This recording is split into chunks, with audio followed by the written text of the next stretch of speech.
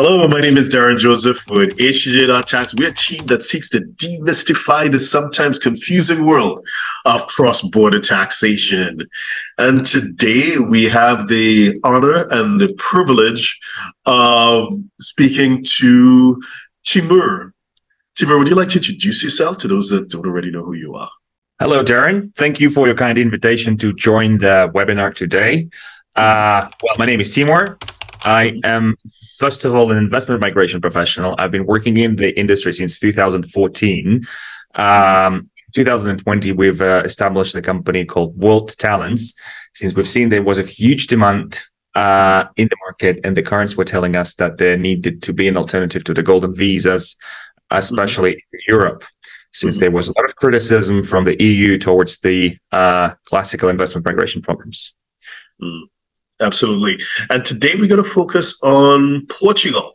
So that's why, just being so specific, that's why I think that this is such an interesting option, because it is an alternative. As you said, we're aware of what's going on in the media. There have been legal action taken by golden visa applicants, et cetera, lots of delays, insiders apparently leaking things to the media or whatever. But this allows a relatively quicker process. May I ask, how fast is the application process typically?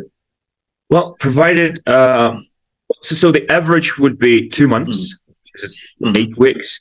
We do have applications which have been approved on the date of the application being submitted. So the residency card will state, so when one applies for the residency permit, let's say 1st of January,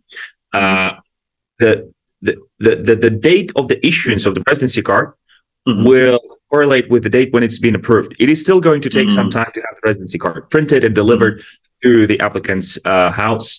But we had residency cards approved on the date of submission of the application. It would further take another 2 weeks before it's actually delivered. But this is how quick the process sometimes is.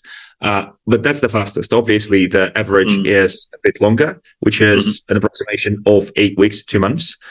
We did have delays. It happened once when we had an application pending for 7 months. But the specifics that we had the application submitted in the central immigration office, which is overloaded with processes. That is something we had to learn the hard way. So obviously, the client was not happy. And